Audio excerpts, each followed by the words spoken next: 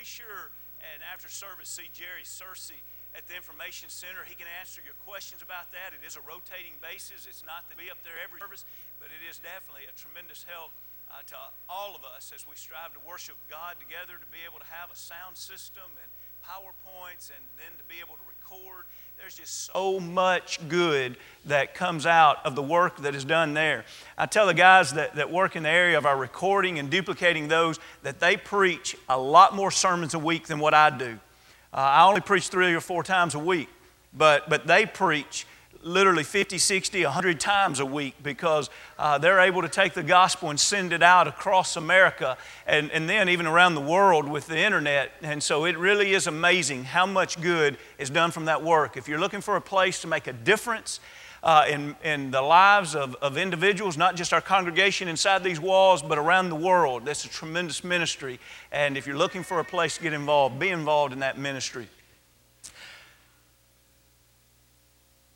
I know that sometimes things seem kind of new to us that maybe in reality they're not really new at all, but at least they might go in cycles. And right now, over the last few years, we have seen anytime you watch any kind of religious programming, especially on TV, you find those individuals that preach what they sometimes call themselves, but definitely they have been labeled as the name it and claim it doctrine. In other words, if you just bring to God what you want, you can name to God what you want, and then in faith you can claim it and God will give it to you. And if you don't have enough faith to name it and you don't have enough faith to claim it, something's wrong with your faith. Friends, do you realize that the idea of us naming and claiming and God has to answer to us makes us sovereign and God is our servant? We are the one in charge, and God, in that doctrine, beckons to our command. You know, when we look in the Scriptures, we don't find anything that approaches the Father in prayer as the name it, claim it doctrine claims today. And tonight, it's humbling to study how the Lord taught us to pray. And I would like for us to spend most of our time tonight just by looking at the first 2 verses of this very short prayer that is a very beautiful and powerful prayer. We're in the Sermon on the Mount in Matthew the 6th chapter. And notice as we begin in verse 9, Matthew the 6th chapter in verse 9, he says, "In this manner, therefore, pray, Our Father in heaven, hallowed be your name. Your kingdom come. Your will be done on earth as it is in heaven. Give us this day our daily bread, and forgive us of our debts as we forgive our debtors. Do not lead us into temptation, but deliver us from evil one. For yours is the kingdom and the power and the glory forever. Amen." It's easy in our society to become self-centered. Number one, that's somewhat our human nature, is to put number one first. Sometimes we're raised in families that raise children believing that their children are the most important. And if we raise children believing that they are the most important thing on earth, the result of that is self-centered adults. Any of you that are educators, your principals, you deal with those parents. Those parents where it doesn't matter what the child does, it's always the teacher or the principal that's wrong because after all, our child doesn't make a mistake. We see that same thing, at least leaning towards that, in the way retail feels like that it has to do business today. How many of you in retail have been told that the customer is always right? Where does that kind of thought come from? Let me ask you this, where does that kind of theology come from? You see, that philosophy in retail business comes from the idea of we live in a society that's self-centered. No one wants to admit that they're wrong. Everyone wants to be placed first. The very definition today of tolerance is wrapped around the core of self-centeredness. I want to be who I want to be, and I don't want anybody to tell me that who I am is wrong. I want everyone to esteem and to reaffirm who I am is a very good thing. Now, I'm not saying that those things I have describes anyone here. I'm really not.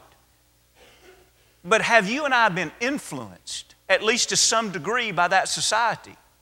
Probably so. Now, with that in mind, let me ask you that. Has that influenced your prayers? How tempting is it for you and I to go into prayer with that self-centered, name it and claim it, God has to love me just like I am approach? Lord, let me give you the list of the things that I want.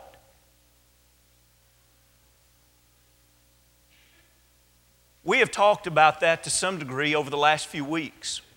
So tonight, I want to especially give a solution to that. You know, the solution to that is offered in these first two verses. If we can get our attitude right, and I'm not just talking about an attitude while we're in prayer, I'm talking about an attitude for life. If we can get our attitude right, as we see described here, when our Jesus says, in this manner pray, and He says, our Father in heaven. The first thing that Jesus recognizes in this prayer is that God the Father is just that, paternity. He is our Father. Now I know that you and I have probably heard prayers prayed of our Father which art in heaven so many times that it might be easy for us to take that for granted. He is our Father. But I want you to think for just a moment before Jesus Christ came to this earth. You see, it is easier for us to accept it. It doesn't cheapen it at all. I just want to throw this out for you to think about, to maybe draw a greater awareness and appreciation. When Jesus came to this earth, of course, He prayed to His Father. And then we're told, like in the book of Romans, that God wants to adopt us into His family. So now that makes us His children. And then we learn that we are brothers and sisters with Jesus Christ. Here's our elder brother. And so now throughout the New Testament, we have a real clear understanding that God wants us to be family.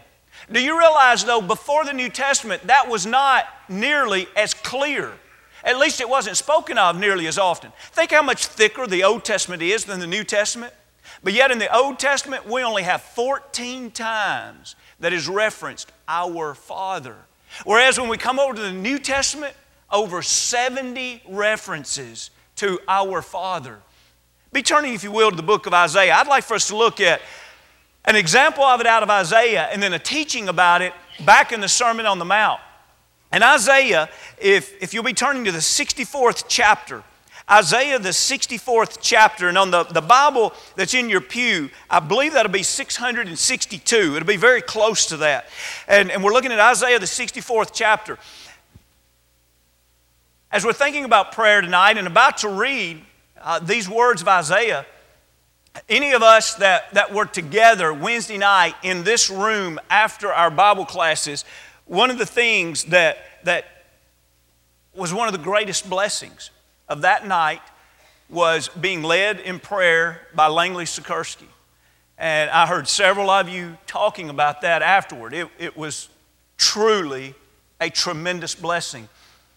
David Burka mentioned this week in his bulletin article that to hear godly men pray, you get to see a bit of their heart. And I think all of us saw a bit of his heart. And another tremendous blessing of being able to be led in prayer by others is, there's things that I simply don't think about praying about or praying for. And isn't it a blessing to be led in prayer publicly so that when someone prays, we think, wow, I should have been praying about that. I'm so thankful that now He's leading us in prayer and now we are praying about that. One of the things that Langley prayed about was literally this passage in Isaiah, the 64th chapter, one of the few passages in the Old Testament that talks about our Father. Look at Isaiah 64, beginning at verse 8. But now, O Lord, you are our Father. Don't take that for granted. Appreciate that. You are our Father. We are the clay and you our potter. For all we are, the work of your hands. Do not be furious, O Lord, nor remember iniquity forever. Indeed, please look. Now notice this phrase. Please look. We all are your people. It's wonderful to think about the Almighty as our King, our monarch. It's wonderful to think of Him as our judge because He's going to be just and gracious. It's wonderful for us to think about Him as our Creator. But think about all the ways that God would describe Himself. One of the ways is He says, I want you to see me as your Father. As parents, what do you want? As parents, you have that child, and even though we can't live their lives, we want so desperately to mold them into the man and the woman that they should become. What does the Heavenly Father want? Isaiah goes to the very core of that desire, and he says, Lord, we know that you are our Father. And we're willing as children of yours to place ourselves as clay in your hands. And we want you to work with us. And we want you to mold us. And then he closes that out. There's a problem working with us. Lord, we're flawed. We're sinful. And so as you forgive us, God, will you not remember our iniquities anymore? And remember, Lord, we want to be your special people. That's a significant phrase in the Scriptures. It's the identity and ownership involved in that. In other words, here we are in the world, and we say, I'm lost in the world, and I don't have direction in the world. I need identity. An individual says, I want to be saved. I want to become a child of God. What do? We step out of the world, and now we are set apart from the world.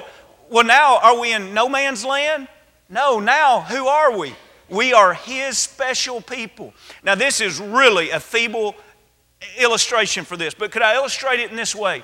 Any of you that enjoy going to flea markets and to garage sales, I want you to think back to the times where you're looking around and there are these things that you want and you're shopping, and you look over at this one little corner and you're like, oh, I would really like to have that and that and that. And then you notice on that pile of things that have been separated, there's a little sign that says, sold to John Doe, will come back and pick up soon. I say, I can't buy those things anymore. You see, at one time, those things were part of this sale. Now they have been purchased and they've been set aside to be picked up later. Friends, do you realize we're not a part of this world anymore? We've been purchased. We've been set aside, and the Lord's going to come back and pick us up later. But the thing is, we don't have to stay over here, and we don't have to stay over here. At any time, we can decide where we want to move, if you will. And so here, Isaiah writes and he says, Lord, we want you to be our Father. We want to be set apart. We want to be your special people. We want to be people that have been purchased by you and have been set apart from the world. It's hard for me to have the attitude of paternity, to really mean it when I say, O Father, which art in heaven, if in fact I haven't been living a life that is sanctified. You see, the right prayer comes from the right life.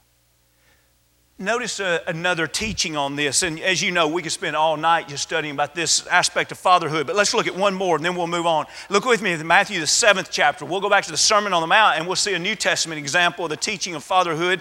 That'll be on 854 in the Bible that's in your pew, 854. And look at Matthew the 7th chapter. We're going to pick up in verse 7 and we're going to read 2 verses of teaching, and then we're going to see the illustration of fatherhood. And in verse 7 and 8, we oftentimes sing very similar verses of this in Matthew the 7th chapter in verse 7 and 8, where he says, ask and it will be given to you. Seek and you will find. Knock and it will be opened to you. For everyone who asks receives, and he who seeks finds, and to him who knocks it will be open. Now here's the illustration. Or what man is there among you who, if his son asks for bread, will give him a stone? Or if he asks for a fish, will give him a serpent? If you then, being evil, know how to give good gifts to your children, how much more will your Father who is in heaven give good things to those who ask him? Therefore, whatever you want men to do to you, do also to them, for this is the law and the prophets. Does the Lord want us to ask? Does He want us to seek? Does He want us to knock? Absolutely. But under what framework, under what guidance does He want us to do it? He says, I want you to do this recognizing the whole time that you're praying to your Father who wants what is best for you.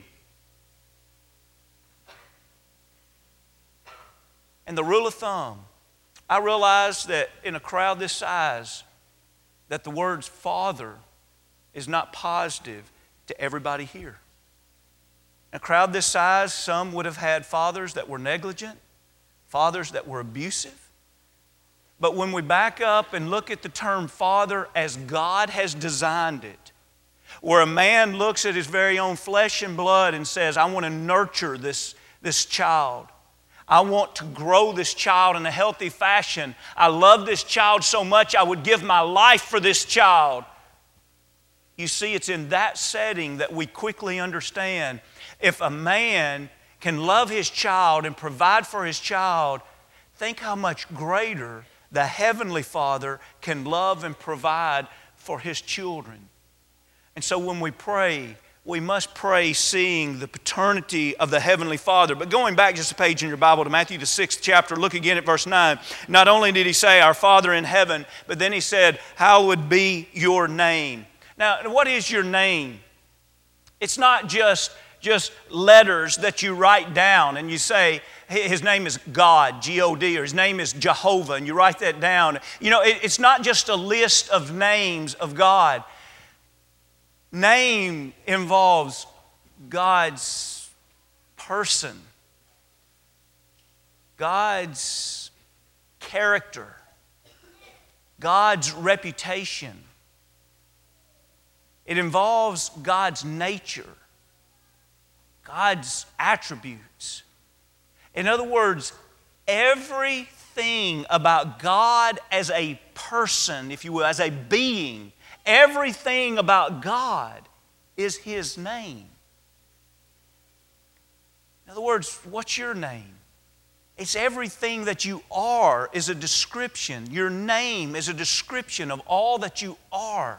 That's why we get the idea of your name being your reputation. It's all that we are. Now think about this. Jesus says, I want to teach you how to pray. Pray in this manner. Our Father, see Him as a paternal being there. Our Father who art in heaven, hallowed be your name. In other words, everything about you, God, we hallow it.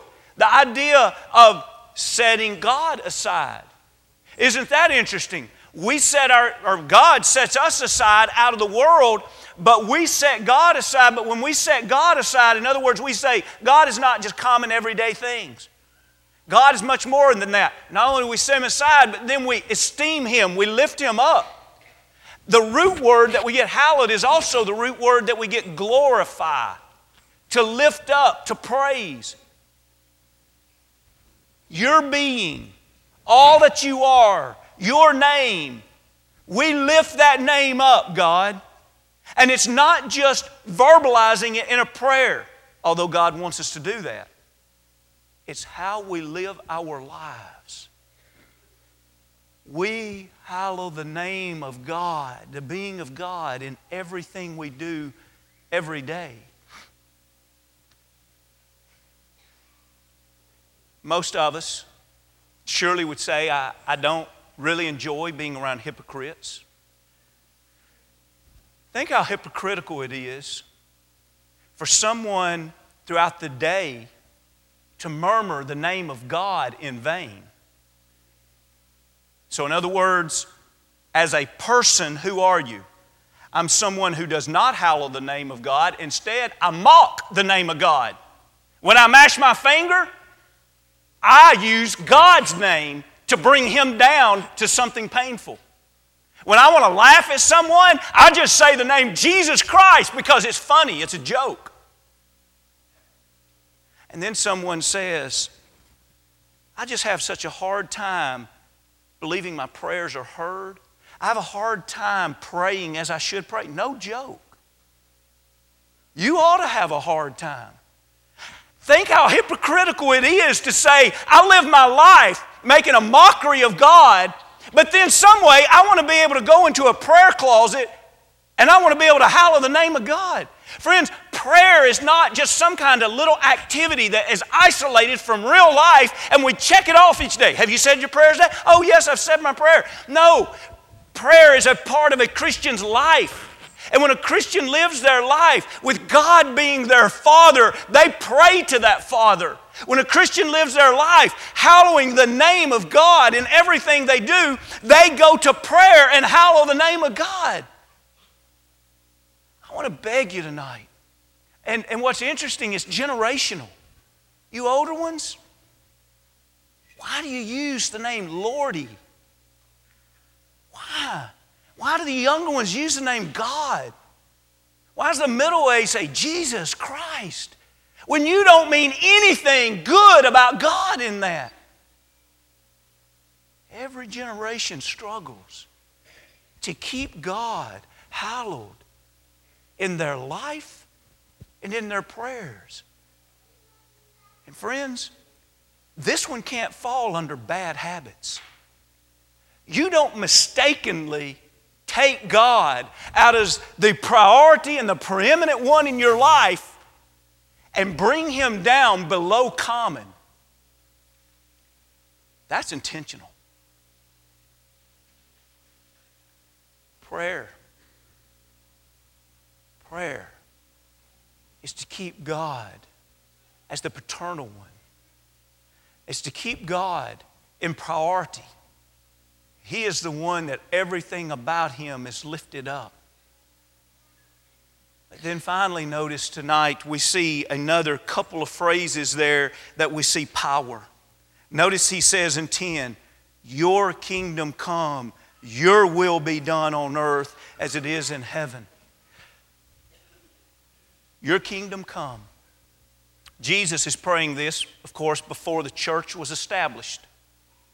And so we know from Matthew the 16th chapter, I'd like to link together in your mind, if you will, 3 passages. In Matthew the 16th chapter, in verse 18, he talked in a prophetic sense that the church was going to be established, and he told Peter that he was going to give him the keys to the kingdom. We go to Acts the 2nd chapter. We see the church being established on that day by Peter preaching the first gospel sermon. So on that day, Peter was given the keys to invite everyone, that whosoever will, everyone that wanted to come to the Lord, that they could become a part of the kingdom. And then Acts the 20th chapter in verse 28, Paul is speaking to the elders, and he reminds those elders of Ephesus that the church that they shepherd has been purchased by His blood. The kingdom and the church, those terms are oftentimes used interchangeably. That kingdom came. He prayed, Lord, Thy kingdom come, Thy will be done on earth as it is in heaven. Is the Lord's will done in heaven? Absolutely. If Satan rebels, what does he do? He casts out the angels that rebels. Why? His will is going to be done in heaven. And now Jesus, knowing that, prays, I want your will to be done on earth just like it's done in heaven. I want the church to be established. I want the kingdom to come. Now pause there for just a moment. Jesus, what's it going to cost you for this kingdom to come? You know what we've studied this morning? I'm going to have to go through the torture of crucifixion. But I'm still going to pray, Thy kingdom come. Do you see that power?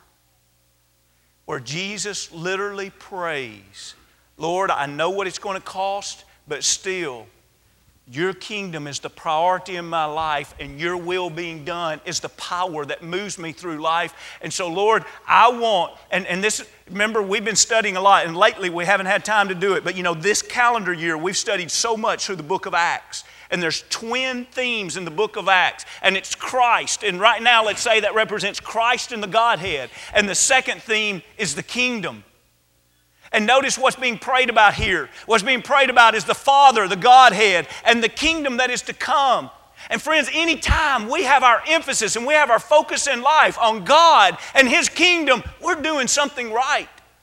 And so now in this prayer, Jesus knows the cost of the kingdom coming, and He says, I want it to come. I want your will to be done. Remember in the Garden of Gethsemane, and remember that night, He knew the very next day what it was going to cost Him, but remember, He continued to pray, Thy will be done. Not my will, Thy will be done. And so the kingdom, the benefit and the blessing of the kingdom was what guided his prayer. Do you remember here in this very same opening, Matthew the 6th chapter and verse 33? He's talked from back in verse at least back to 19 about the tough times financially, where you wonder if you're going to have clothing, food. And what should the prayer be? Keep in mind, I'm not suggesting that God does not want us to ask for those things. But I'm talking about the attitude and the priority that prevails. What's the answer to that? Notice verse 33. In that context, in 33, he says, but. In other words, I've talked about all these financial concerns that have become worries in your life. He says, but seek first the kingdom of God and His righteousness, and all of these things shall be added unto you. Now, isn't it interesting that once Jesus in this prayer identifies the paternal nature of the Father, He identifies the priority of the Father. Hallowed be your name. He identifies the priority and the power of, I just want your kingdom to come, and I want your will to be done in heaven and on earth in my life. Do you notice what comes next? And we're not going to develop these. This is the close, but listen to this. What comes next is the petitions. Under that umbrella, God, can you provide us our food, please? Under that umbrella, God, will you cleanse us, forgive us of our debts? Under that umbrella, God, can you make sure and protect us from the evil one? In other words, I want to challenge all of us tonight to say a prayer tonight and make sure that everything we ask in that prayer is because the end of this, we want the power and the glory of God forever. In other words, anything that I ask must be subordinate to glorifying God. Anything that I ask about my life and my possessions and my health and whatever it is, it must be in harmony to bring glory to God. It must supply a support, if you will. It must be the very cause that's going to esteem God even greater. And you know what? That ought to not be that hard if we get that first part right. And so tonight we're about to sing a song of invitation. What a blessing it's been this month to put a concentration on prayer and on thanksgiving and gratitude. None of us have arrived. All of us have room to grow. And let's give some careful consideration to our life and to our prayers. And let's make sure that we have God as our Father. The priorities and the power is right in our life. And if it's not right tonight, there's not anybody here, I don't think, that would look twice or point a finger at anybody that came forward and said, I want to be closer to God. I want to be right with God. And one of the greatest blessings God gives us is the opportunity to pray for each other. If you are a child of God and you want the prayers of the church, maybe you aren't a child of God and tonight you want to be able to pray, Our Father who art in heaven. Wouldn't that be wonderful? To be able to put your head on the pillow tonight and be able to pray to your Father who is in heaven. He'll adopt you. He'll adopt you tonight as a believer willing to repent and confess before men and be immersed into Christ. Let's leave here loving and appreciating the opportunity to pray. If we can help you with that in any way, come as we stand and as we sing. Oh, to be loving thee, blessed Redeemer, this is my constant longing and prayer. Gladly I'll forfeit all of our treasures, Jesus thy perfect likeness to wear. Oh, to be like thee, oh, to be like thee, blessed Redeemer, your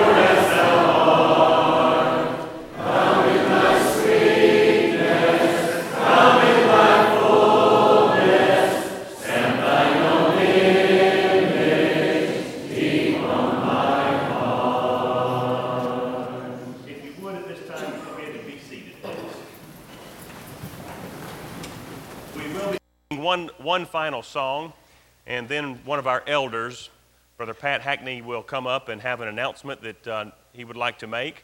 As we sing this song, if you did not have the opportunity to partake of the Lord's Supper this morning, if you would please exit the rear of the auditorium, you will be served at the appropriate time. And also, if our young soldiers would go ahead and pick up the cards while we sing this song. We thank you very much for being here. Hope you have a good week, and come back and see us Wednesday night.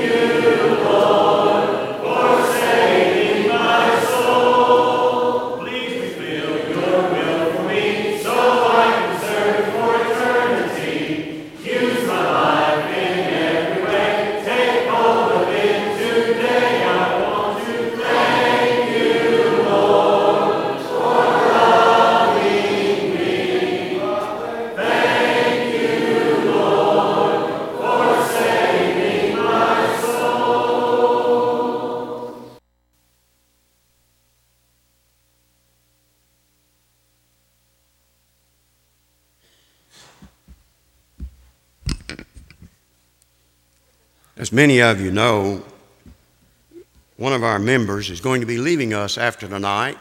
She's moving to Florida, and she's moving to live with her sister down in Sarasota, Florida. Sarah Cheney's been attending here for a long, long time. She raised her children here, and I think before we are dismissed in prayer tonight that we want to present her with a little gift going away. And Sarah, would you come up here, please, and stand beside me?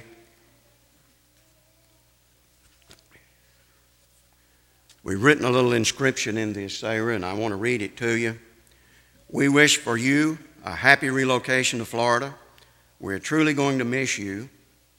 May the Lord bless you and keep you. The Lord make his face shine upon you and be gracious to you. The Lord lift up his countenance upon you and give you peace. You've always been a faithful member here, the Lord's Church at Mount Juliet, and we pray that you'll always remain faithful. From your brothers and sisters in Christ, with all our love, we wish you well, Sarah, and we want you to have this Bible to take with you. God bless you. And now let's all stand and let's have a closing prayer.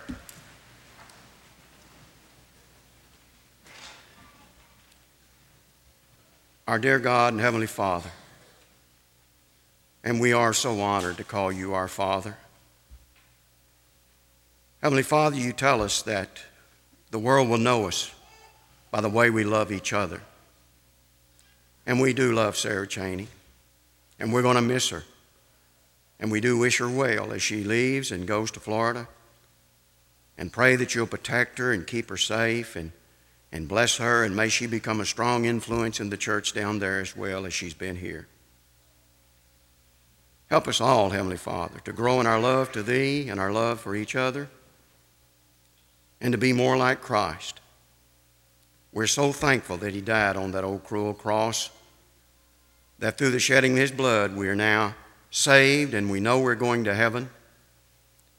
As long as we stay faithful, and help us to do that, help us to defeat the evil one. We pray that you dismiss us now with your love and help us to come back again to worship Thee at our next appointed time. We ask this in Christ's holy name we pray. Amen. We're dismissed. I didn't know you were going to do that. I didn't want you to know. I didn't want